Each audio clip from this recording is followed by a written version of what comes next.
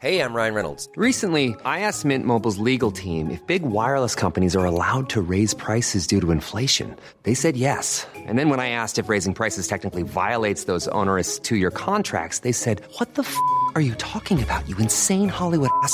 So to recap, we're cutting the price of Mint Unlimited from $30 a month to just $15 a month. Give it a try at mintmobile.com/switch. $45 up front for 3 months plus taxes and fees. Promo rate for new customers for limited time. Unlimited more than 40 gigabytes per month. Slows full terms at mintmobile.com.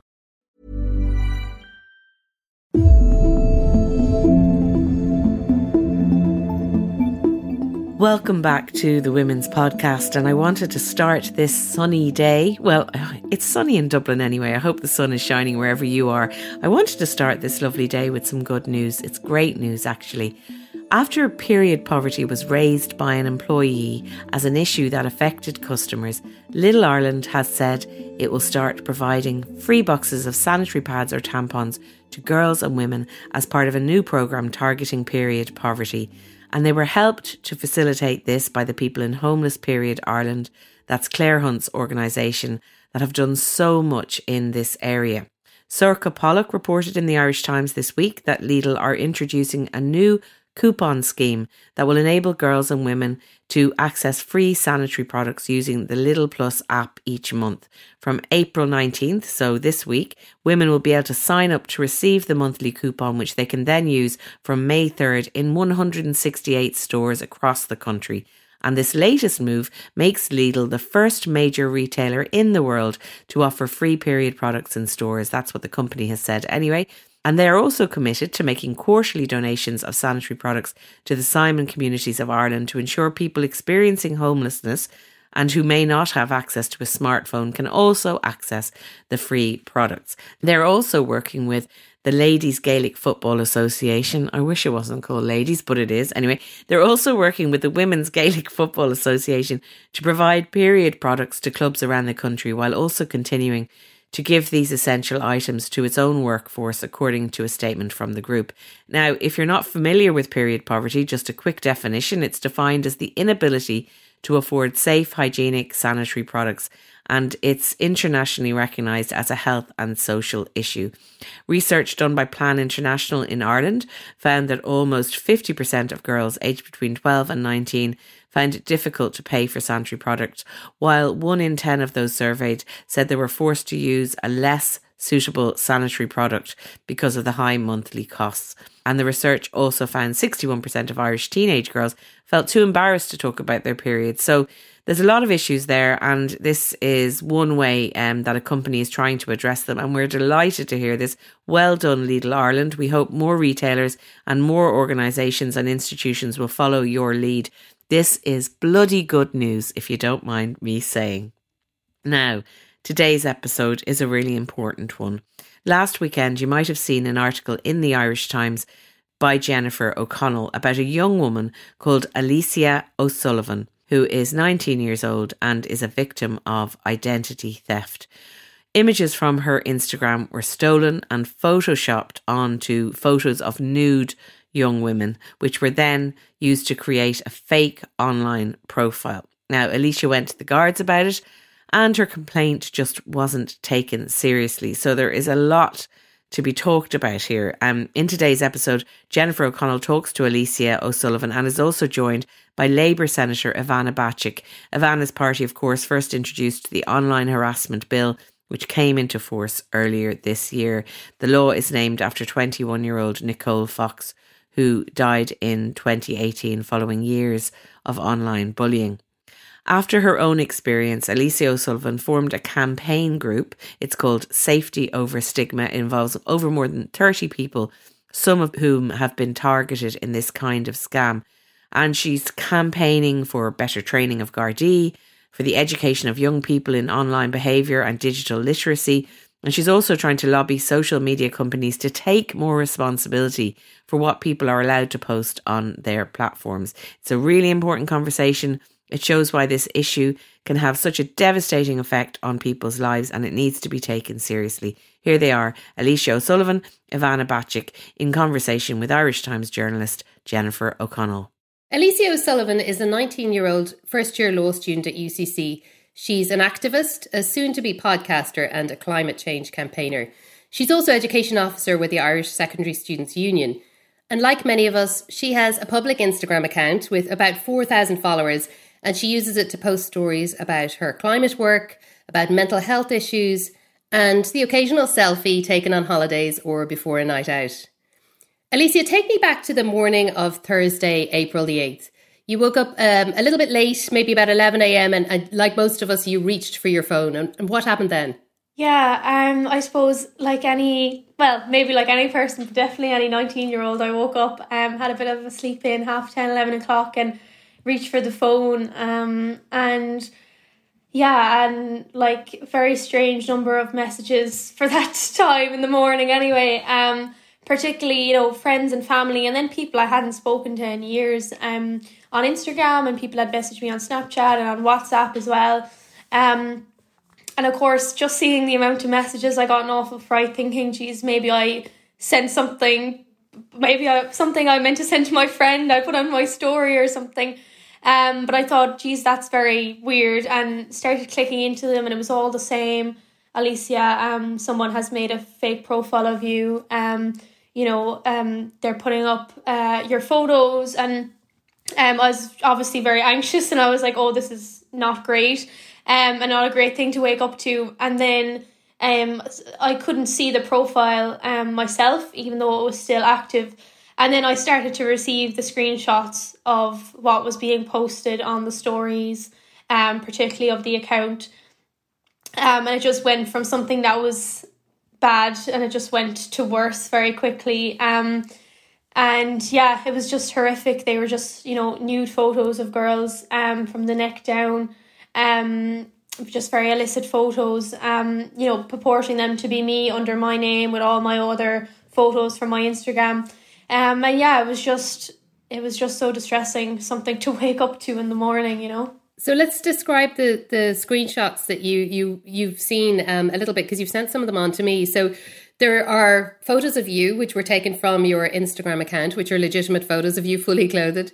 And then there are also semi-naked photos of women whose face is not visible. And it says things like, there was one story, I think it was, and it was a photograph of a woman, and you can just see naked breasts. And the caption reads, "Are you ready for me tonight? Watch out to my Admire Me VIP page for my surprise content." Had you ever heard of Admire Me VIP? No, I'd never heard of it. I actually was unaware that it was, I assumed it was the link, or they were trying to sell something. I had figured that out in my own kind of sense. It was until I had met with the guards on the Saturday that they made me aware that it was a website similar to OnlyFans, which people would probably be more aware of.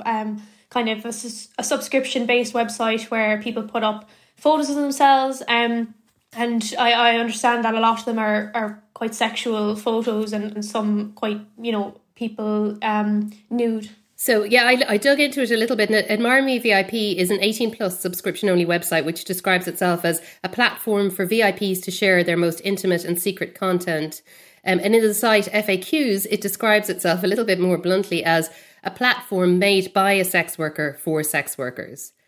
So what had happened to you here was probably one of the worst things that any of us can imagine, because it was identity theft, but it was also non-consensual sharing of explicit images, which were not you, but were purporting to be you, with the purposes of financial exploitation. Had you ever heard of anything like this happening to anybody before? Not really, no. I suppose being a public account, I think a lot of people, definitely my photos have been used on fake profiles before. But that doesn't really bother me. I mean, because the photos are just normal photos.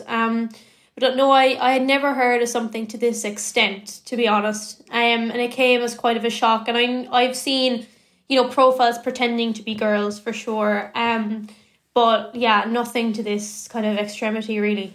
So here we are on Thursday morning. You've just woken up and you've realised that this has happened. What did you do? What were your first steps? Well, I got out of bed fairly quick, let me tell you. I got up, I went downstairs, my mom and dad and my brother were there, and I told them straight away what was happening. They weren't aware of it. And then, you know, we were kind of saying, okay, what do we do? You know, we were all just trying to think. We were all a little bit, I think particularly my parents, you know, were a little bit shocked because it's not something at all that they would ever witness or be aware of. Whereas the online world, you know, these kind of horrible things do happen. Whereas for them, it's just a whole other thing. So I rang my friend Harry McCann, and I just said, you know, what can I do here? There was already so many people reporting it, obviously, and then he told me to make like a formal complaint to Instagram, which I did, where I had to, you know, say that, you know, someone was impersonating me, which is how it fell under their regulations, and then upload a picture of my ID.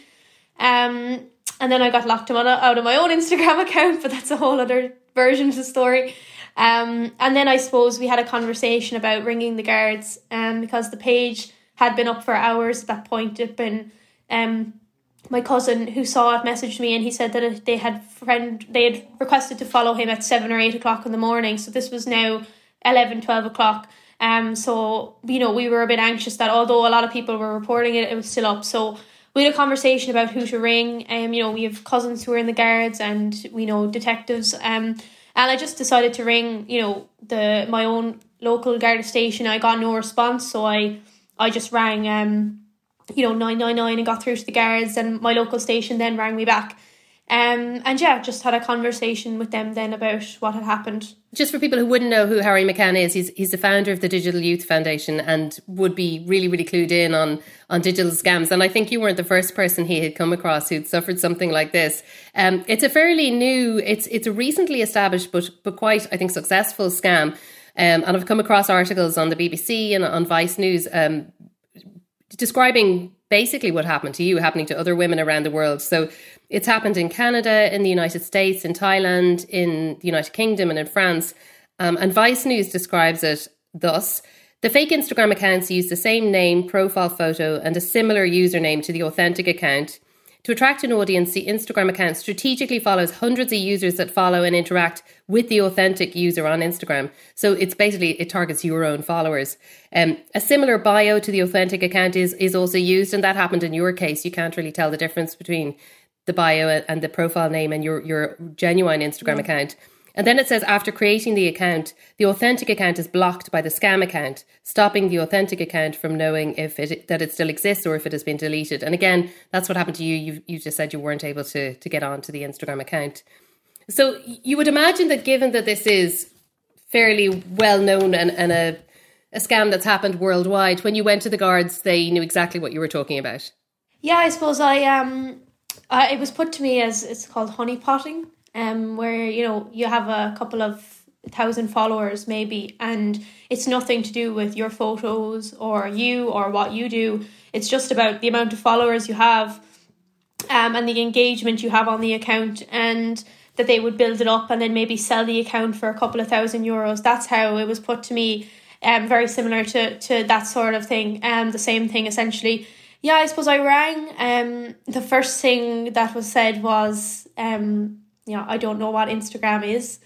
And, you know, I was just all a bit naive in the situation, to be quite honest with you. And my brother was instantly like, well, that conversation isn't going to be very substantial, is it? And even my dad was like, sure, where are you going into them if they don't even know what Instagram is? But I suppose, look, at that point, I didn't have any other choice. I had rang and they'd rang me back. And I was like, look, sure, even if they don't know what it is, like, you know, maybe they can just help me anyway, maybe get on to someone else.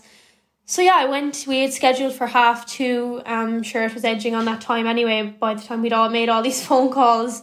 And I went in, my dad drove me in and he offered to go in with me. And I said, no, sure, I'm grand. Like, I'm a very independent person, if you can't tell already.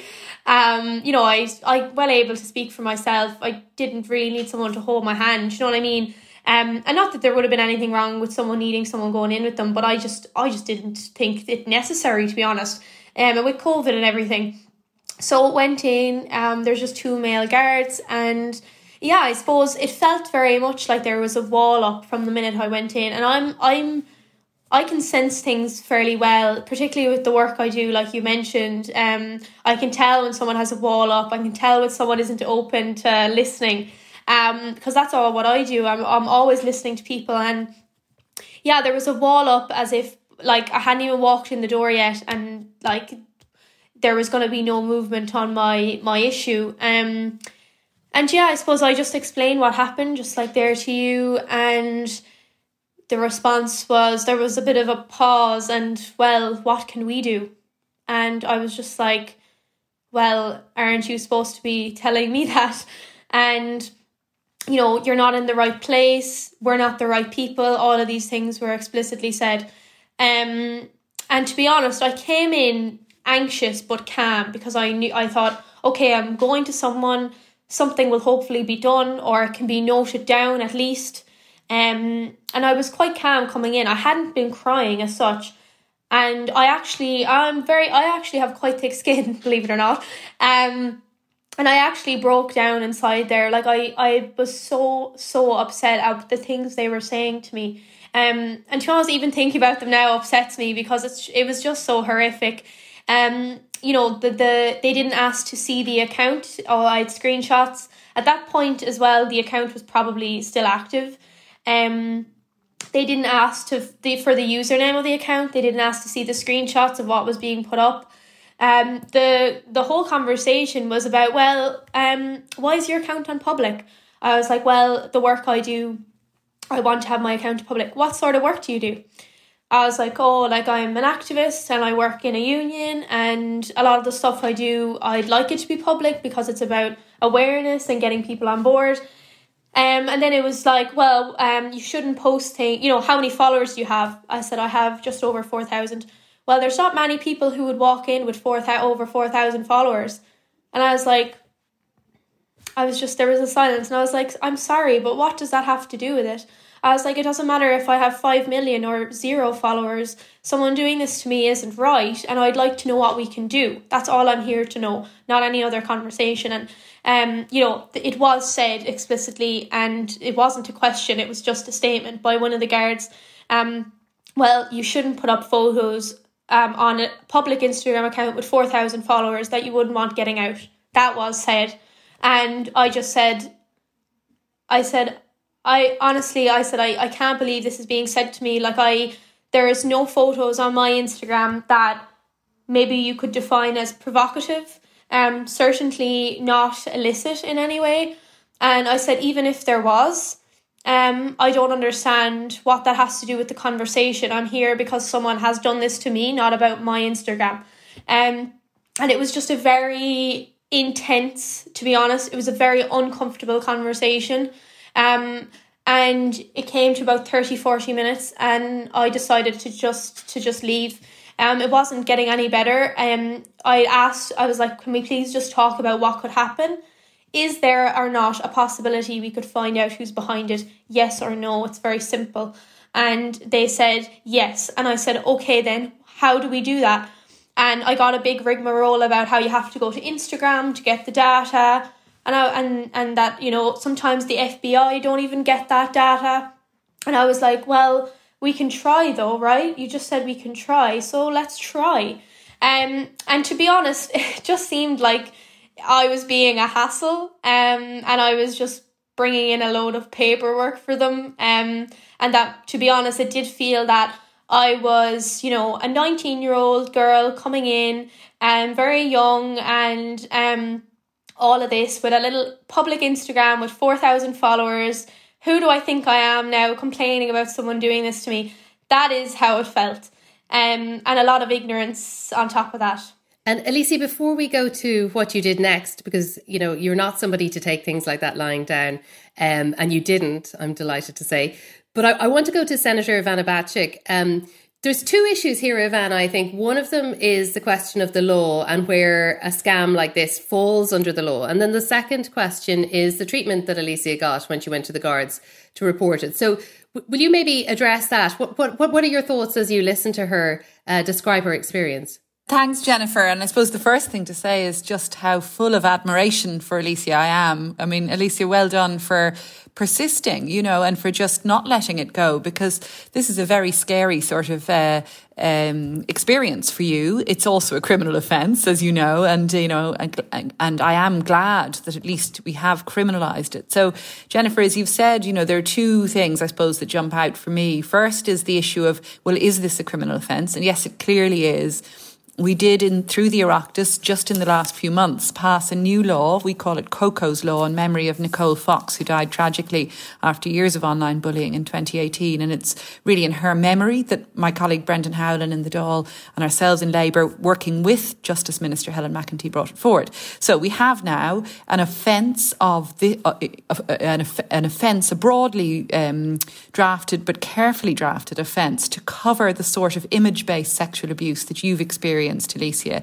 That is where somebody distributes an image that appears to be of a person or is of them, and that is an intimate image and that is being distributed without their consent. So it's also a form of identity theft, as you've said, but we've covered it as an offence now under our under the full title of the Act, which is the Harassment, Harmful Communications and Related Offences Act 2020, or COCO's Law. There was a good deal of publicity around Christmas when we passed that law. And that brings me to your second point, Jennifer, because I think quite a lot of people are now aware that this sort of theft of somebody's image and its use in this sexualised way, sexually abusive way, that this is now an offence.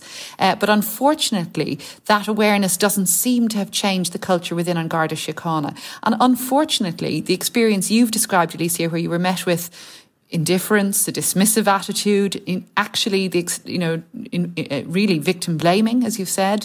Some of the comments that were made to you sound as if they were actually seeking to blame the victim. This is very disturbing to hear, but unfortunately, yours is not a unique experience, because I have heard, even very recently, from women who have gone into their local Garda station to report sexual offences of varying sorts, ranging from sexual abuse online to physical sexual abuse, only to be met with the same sort of dismissive attitudes. So clearly what we need to see is specialist training for the Gardaí in the taking of complaints or allegations of sexual abuse, including online sexual abuse.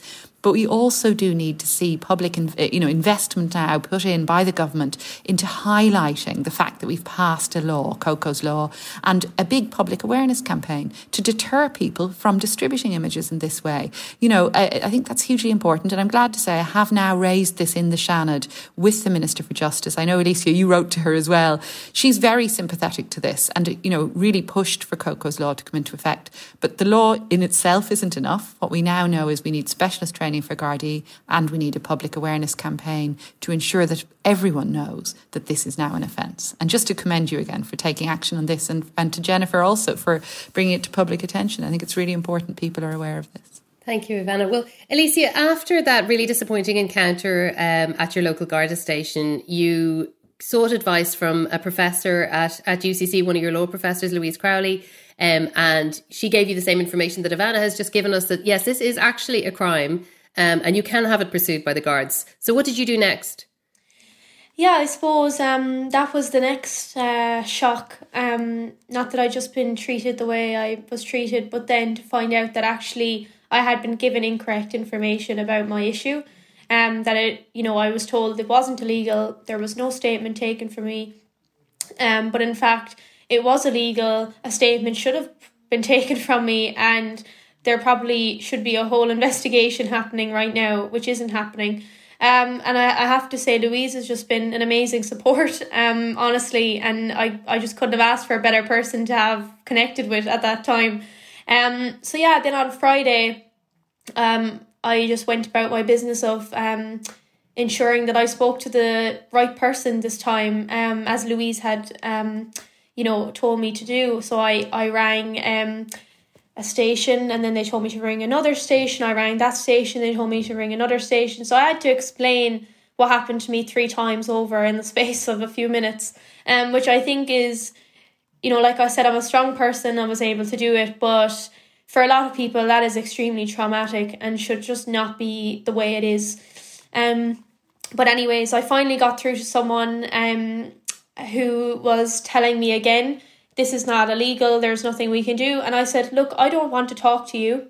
I said, put me through to someone who is trained, or to be honest, even a female at this point, because I hadn't spoken to a woman yet, and I don't want to make this anti-men in any sense, but I think it's fair to say that a lot of the time, because most women know someone who's been affected or been subject to sexual violence, sexual abuse, that we're all just a little bit more sympathetic to the issue. And that's not me labelling men, that's just the way the world is. And so I finally got through to a special unit, a special criminal unit rang me back. I was speaking to 2 detectives, both trained and working in this unit, and one had a master's in like forensic science and computers. So that was just, and I met with them on the Saturday, and they took a statement, and you know there's an investigation happening now, and there's steps being taken, which I'm very happy about. And you know, the only thing that I will point out there is that on Thursday at 2:30, that account was still up when I entered that Garda station. On Saturday at 6:30, that account had been taken down. So there was more chances of finding out who was behind that account on Thursday than there was on Saturday. And, you know, whose fault is that? It's the fault of the 2 guards I initially met and their conduct. So I'm not here to try and deter anyone from going to the guards, but I just want to, obviously with the campaign now that we've launched, I just wanted to bring attention to, the issues that have happened here and the injustices that have happened, to be honest, as well. And we'll talk more about the campaign that you've launched in a moment, because I'm really interested to hear more about that. But I just want to go to a statement that we got from the Garda Press Office. So they did confirm that an injured party, which is yourself, had contact with staff from the Divisional Protected Services Unit in Clonakilty on Friday the 9th of April and met with investigators from the DPSU at Skibbereen Garda Station on Saturday the 10th of April. And as it is an ongoing investigation, the Garda could make no further comment. I did ask them specifically about training for Gardaí on the enforcement of the new legislation, and a spokesperson said there are currently 27 Divisional Protective Services units operational, at least 1 DPSU in operation within every Garda division. Approximately 320 personnel are assigned to DPSUs. Personnel assigned to DPSUs have been provided with a bespoke training course consisting of a number of modules addressing issues such as investigation of sexual crime. Ivana, is that enough? Do the Gardaí need to be doing more? Well, thanks, Jennifer. I think it's very helpful you've read out the statement from the Gardaí, and it is also very positive to hear, Alicia, that it is now being taken seriously. And certainly over many years, many of us have made numerous recommendations for reform and for greater training for Gardaí. Back in 1998, I and colleagues in Trinity did a survey of a big EU-funded study, actually, of the legal process and victims of rape, and we interviewed quite a number of women who had gone through the trial process as complainants. And on foot of that report and on foot of other reports, there were changes made. The Garda Inspectorate had also been very critical of the way in which the Gardaí were investigating sexual crime. So, the new divisional protective services units are designed to try and fill the gap, to ensure that there are specialist Gardaí with training in place. And actually, Superintendent Declan Daly, who heads it up, is superb and very committed. He's very, very much involved in lots of initiatives around this. The problem, I think, remains, though, that the frontline Gardaí on the desk in each Garda station to whom complaints are made, not just the sort of complaint you've made, Alicia, but anyone going in with a complaint of rape or of sexual abuse of any sort, or indeed of harassment and stalking, and we're talking a lot about that at the moment as well. Anyone who goes in with these reports, that's the person they meet first. And those Gardaí on the front desk should at the very least be trained to refer you immediately to the Divisional Protective Services Unit. And that to me remains the gap in training. And not only that, I suppose, but, very basic training in empathy. I think that's the other thing. That it's not that it's not that I think it would be so practical to train every individual front desk Gardaí, every duty sergeant, in the sort of technique necessary for taking the statements about serious sexual crime, because of course that's where you do have the specialist units, and you do have now, as you've read out, Jennifer, a number of them all around the country. That's very welcome. But really, what the front desk Gardaí need is the training in empathy, to deal empathetically with people who come in, and then the training in where to refer the complaint on, so that they don't necessarily have to be the ones taking the statement, nor indeed should they be. But they should know where to refer the person, and they should be dealing empathetically. And I mean, to be fair, there's an awful lot of front desk Gardaí who are great, but unfortunately, you still get these experiences, as you've recounted, Alicia, and as I've heard, as I say, very recently from others who've gone in with complaints of sexual offences, and again, simply weren't taken seriously, or worse, were blamed in some way or made to believe that this was somehow their fault, or that they had in some way provoked an attack, a harasser or a stalker, or indeed a sexual aggressor. So that's really not acceptable anymore. And that's a very basic level of training I think we should now be calling for. It's quite depressing to think that we're still having these conversations, given that you've been highlighting this issue since the 1990s, and that in 2021, somebody like Alicia had to write to the Minister for Justice and on Taoiseach, and you used that expression, Alicia, in your letter. You said that you felt as though you were victim blamed. Yeah, I did, and I completely agree with what you're saying, in that if I had been just treated with a little bit of empathy and had been referred to the correct person, that would have been enough, to be honest. And that's probably, I don't think that's asking for too much either. And I just, to be honest, my whole reason I'm here and wrote isn't about me, because unfortunately I've faced that now. It's happened to me. There's no going back on that. There's nothing that'll ever fix that. But it's for the next person who walks into that Garda station. And I just thought about my neighbours' kids and the kids my mum minds and all that. And then when I tweeted about it, I just got so many replies and messages about this happened to me as well. And I went to the guards and I was treated the exact same way, or, I didn't want to report it because I knew this sort of thing would happen. And I just want an end to that. And I think it is happening an awful lot. And I don't think it's every guard either, but I think it needs to end for the next person who walks in, man or woman. And it seems to be, unfortunately, the sort of thing I've been subject to seems to be a lot of young females to try and obviously sell whatever they're trying to sell. So I just, for the next person who walks in, I think that the ignorance that I face just cannot be tolerated. And that's why you decided to set up a campaign group. Tell us about that. Yeah, so I don't like to complain and not bring forward a solution. That's just the activist in me. But I don't want my story alone. If I read it from an outside, I would think, wow, if this ever happens to me, I will never go to the guards. And I think that is a fair, that's a fair conclusion from reading the horrificness of the story. But I don't want to put that out there. I don't want to deter anyone from going to the guards. I don't want to be an added reason why women don't report issues of sexual abuse and sexual violence. I want to help the problem, which is obviously the initial part is the harassment and abuse and bullying online. And then the second part is how it is responded to by the authorities. So about 30 of us now have got together. We've set out some goals that were in the letter I wrote. And the goals include, first of all, educating people on their rights, particularly online, and especially about Coco's Law. So similar to what Ivana was saying, a campaign to educate people, because I'm a law student and I didn't even know what happened to me was illegal. So think about the average person. So that's the first bit, to give us a bit of the power back. Because if I'd gone in there knowing that it was illegal and knowing about the mechanisms, the division as well, knowing that was available to me, I could have said these things and maybe it would have got me a bit further.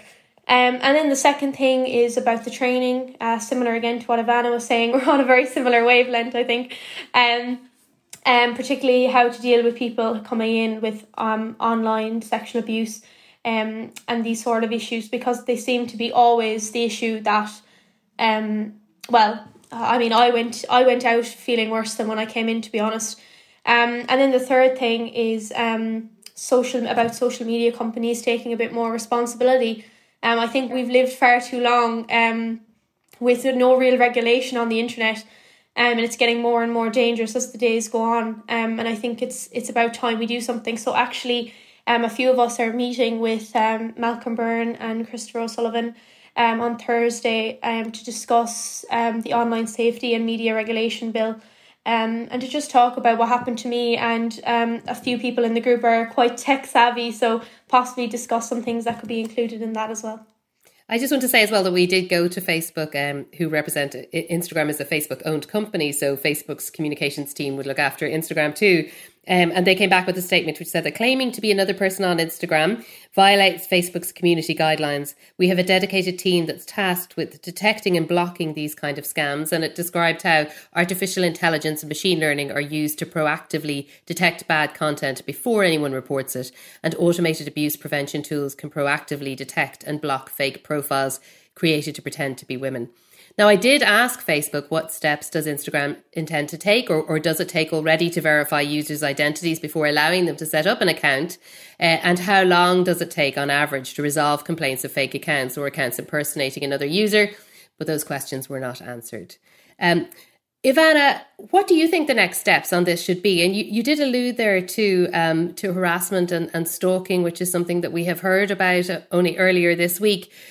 Does the legislation that we have go far enough? And if so, what more do we need to be doing as a society to make this kind of behaviour unacceptable? Thanks, Jennifer. And I think, again, Alicia is really to be commended for setting up a campaign on this and for, again, I suppose highlighting the need for people to make complaints to the Gardaí, not to be put off by bad experiences, but actually to do something about it. So I love your enthusiasm and your energy, Alicia. I think that's brilliant. And I would like to support the campaign, Safety Over Stigma, any way I can.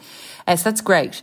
I think the next steps, though, are that while we've passed Coco's law, so that's the criminal justice side, we now need to be pushing for public awareness. We need to be pushing for Garda training. But also there is that other element that you've mentioned, which is the civil remedies, the power to require companies like Facebook and Instagram, obviously, to take down images or to take down offensive messaging and so on. So that is the Online Safety and Media Regulation Bill. That's coming in. That's currently in scrutiny stages before the Dáil and Seanad, and it will provide for an online safety regulator. So that's the other side of the equation, which is equally important, of course, that there would be civil powers available and, that there would be sanctions where companies don't act swiftly to take down images of this sort or to act against online identity theft. So that's the next stage. But again, it's all about trying to change attitudes. And we come then to that related issue of stalking, of harassment. And so I do think we need to look at our laws again there. The Non-Fatal Offences Against the Person Act 1997 created an offence of harassment. In fact, Coco's law increased the sentence for that to 10 years. And also change the definition to make it somewhat broader. So it's not just communication with a person, but also about them. In other words, the sort of, sending intimate images of you to somebody else. That's the kind of thing that would now be that is now covered. However, the issue raised by, again, a couple of very brave young women who are setting up a campaign on this, the issue they've raised is that this to them doesn't encompass or doesn't take sufficiently seriously the sort of stalking, the terrible, horrific and life-threatening stalking to which they were both subjected. And they think that there should be a separate offence of stalking. So again, I'm going to speak directly with the Minister for Justice about this and work with colleagues, of course, to see whether, in fact, we need to create a new offence or whether it's enough to call it aggravated harassment.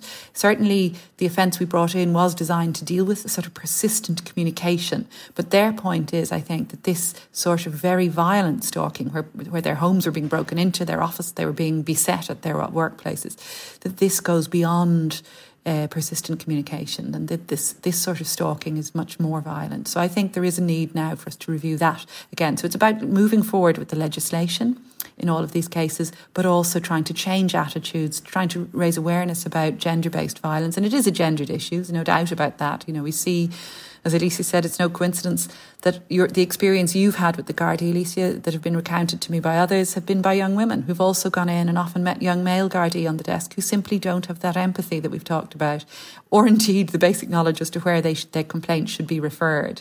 So, it's about training, it's about awareness, and it's also about educating about the reality of gender-based violence and trying to challenge and address gender stereotypes. So a lot of work still to be done, clearly. And Alicia, before we wrap up, I want to echo what Ivana said about, I really do admire your courage in speaking out about this and in pursuing it too, because I think a lot of people, and not even at your age, I think at my age, at any age, would probably have been inclined to just let it go when they were met with that wall at the first guard station that you went to. And I've seen as well, since you've shared your story on social media, and I shared it again last weekend after I wrote about it for the Irish Times, there are people who are still keen to minimise your experience and to kind of say, well, what do you expect? And, you know, what do you think is going to happen? And we're never going to be able to catch these people, so why are you bothering? So I think if I could ask you just kind of to wrap up by describing what this kind of offence does to somebody, because it isn't just about having your photograph taken and used somewhere else without your permission. It goes much deeper than that, doesn't it? I mean, nowadays, our social media profiles are part of who we are. They're part of our identity. They're part of, I don't like the word personal brand, but, you know, effectively when you're trying to go for a job, or when you're applying to a place in college or whatever it might be, you know that there's a chance that a future employer is looking you up online. So can you describe what it feels like to have all of that taken away from you without your permission and without you having any control over how your image is used or what it's used to sell? Yeah, absolutely. And you're right, it does go deeper than that. And I think for anyone to dismiss it, and certainly I've noticed that as well, they don't really understand what has happened. And look, you'll always get those people, no matter what you're doing. I used to say before, you could put up a post saying, I want to end world poverty, and someone would disagree with it just because it's, you know, you. And then someone else could put it up and they would be praising them. So look, that's always the way life is. And certainly those people aren't going to stop me, to be quite frank with you. And those people have never stopped me before. I think, look, for this to happen to anyone, it is horrific. It completely it just undermines you as a person. It makes you anxious about what's being posted. It makes you anxious about who's seen it and who possibly does believe that it's you. You know, a lot of people aren't exactly digitally literate, and they just believe everything they see on the internet, and they take a quick glance and they don't really look into things. So it does get under your skin, and it does make you a bit more weary, I think. But like, certainly it's not going to stop me. And I suppose, not that I'm glad it's happened to me, but I'm the type of person who just won't stand for it. And I won't stand for being dismissed, whether it's the guards or, you know, whoever. If an injustice is done to you, speak up about it. It doesn't matter who it is. And yeah, I just hope that, you know, I've got some absolutely lovely messages from locally where I'm from people who you'd never expect to get these sort of messages from, and from all across the country. And I'm glad I've spoken up about it, actually, because if it does nothing more than if it happens to the next person and they Google it, or, you know, think, oh, is this illegal, and they see the article that you did, Jennifer, in the Irish Times or something, and they know that, okay, I should speak up about this, or if they're dismissed by anyone in life, that they just have maybe a bit more courage. And I think that's just what's important, really. And look, in this day and age, there's just so much going on that I think we all just have to stick together and fight for what's right. So that's just what I'm trying to do, a little bit of that anyway. Brilliant. Alicia, if people want to find out more about the campaign or to connect with you, where can they find you? On social media? Yeah, so on Instagram it's alicia.o'sullivan, and then I'm not even going to try with the Twitter because it's the phonetic way of spelling my name, because everyone gets it wrong. And then the safety over stigma, without the E and over, on Twitter and on Instagram. Brilliant. Alicia O'Sullivan and Senator Ivana Bacik, thank you so much for joining us on the Women's Podcast. That was Alicia O'Sullivan, Ivana Bacik and Jennifer O'Connell there. And thank you so much to all of them, especially Alicia. What a wonderful young woman advocating for these things, especially after everything she's been through. Safety Over Stigma, that organisation she set up, can be found on safetyoverstigma.ie. The podcast is produced by me, Roisin Ingle, by Jennifer Ryan and Suzanne Brennan, with JJ Vernon on sound. Remember, you can get in touch with us on social media at IT Women's Podcast, or email us with suggestions of issues we should be covering on the Women's Podcast at irishtimes.com. Mind yourselves, and I'll talk to you next time.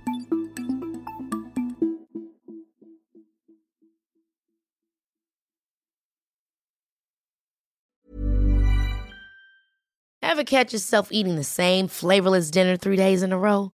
Dreaming of something better? Well, HelloFresh is your guilt-free dream come true, baby. It's me, Keke Palmer. Let's wake up those taste buds with hot, juicy pecan-crusted chicken or garlic butter shrimp scampi. Hello Fresh. Stop dreaming of all the delicious possibilities and dig in at HelloFresh.com. Let's get this dinner party started.